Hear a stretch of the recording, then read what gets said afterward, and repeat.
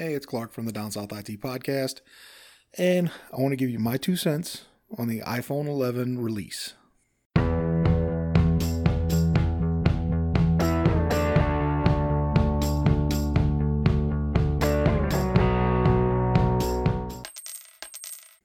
If you paid attention, the iPhones were announced a little over a week ago now, and I purposely waited this long to do anything or say anything about it because I kind of wanted the fanboys to get out all of their craziness. I wanted the haters to get out all of their craziness first before I actually came to a conclusion. Now, based on the fact that I really don't use the Apple ecosystem or have an iPhone, but I know people that do. So I know they have their fans. And as far as the new phones go, I knew they were going to come in with a mid-range or mid-size phone, should I say, and a larger phone in a plus $1,000 price tag. I knew they were going to do that. There was nothing surprising about that to me, at least in the very least. Now, the thing that was surprising was the regular iPhone 11 priced at $700. That surprised the hell out of me. So I was figuring it was just going to be a Pro and Pro Max or something along the lines of an 11 and 11 Max, kind of along the lines of the, X and the iPhone 10 and 10R. So, something along that line. I figured that's what it was going to be.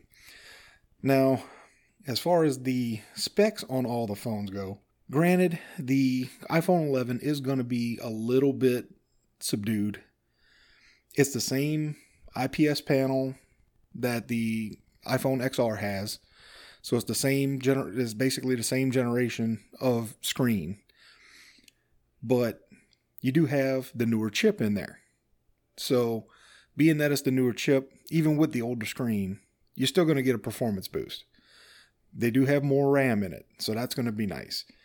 The dual cameras, the wide and the ultra wide, are going to be really, really nice. So it does have some good features. I'm not saying it doesn't, but the price tag is where it's going to get it. Apple is going to sell a ton of these things.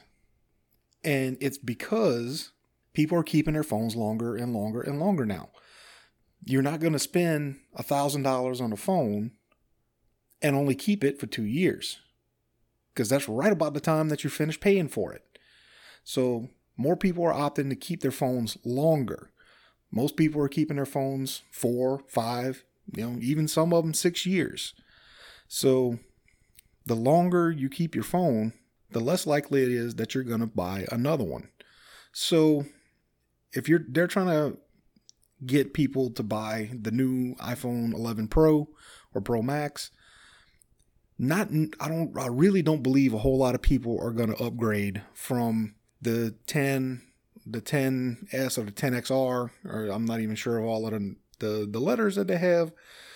But I do know that for $700, it does make a lot more sense for people to upgrade from a iPhone 6 or an iPhone 7 that they've been holding on to for the last 5 years to bump up to the regular 11. That makes a lot more sense. And that is going to be, I think, where they bring in a lot more upgrade people. They're going to catch people that are still on the 5s, the 6s, the 7s, maybe even the iPhone 8s. And those are going to be the ones that are going to be buying and upgrading to the regular iPhone 11. Now, the iPhone 11 Pro and the Pro Max, they have the new screens on them, what they're calling a Super Retina. It still has the same pixel densities and resolution as the previous IPS panels, but it is an OLED, so I'll give them that. So they are at least moving into the OLED, space. So I'm not sure exactly how much more resolution they could have squeezed out of it. I'm not 100% sure. Now, this one does have the new chip on it, everything, all of that. So it's going to have the good performance boost that all of the other that the new iPhone 11 does have. But it's the 3 cameras, the wide, ultra wide, and telephoto cameras. I think that will probably set these apart. And just from the demonstrations that I watched, the cool thing about them being able to transition between all 3 cameras with just basically a dial on the right side of the device. That's going to be cool because you're going to be able to do a lot more things with it. Not to mention the night mode, the doing all of the other things that you can do with this thing. But I think that's where they're going to make their money. They're going to go after people that take a lot of pictures and want a much better camera. And not to mention the 11 Pro and Pro Max, I do happen to like that new olive green color that they got that came out with it too. We're used to seeing the black and the white, maybe an off gray, the rose gold, but that olive green, I'm actually I really like it. The color's not enough to make me want to go buy an iPhone, but if I could find a case that color for my phone, then maybe. So I'll give them the benefit of the doubt. I want to see once the reviews and everything come out, see how everything works.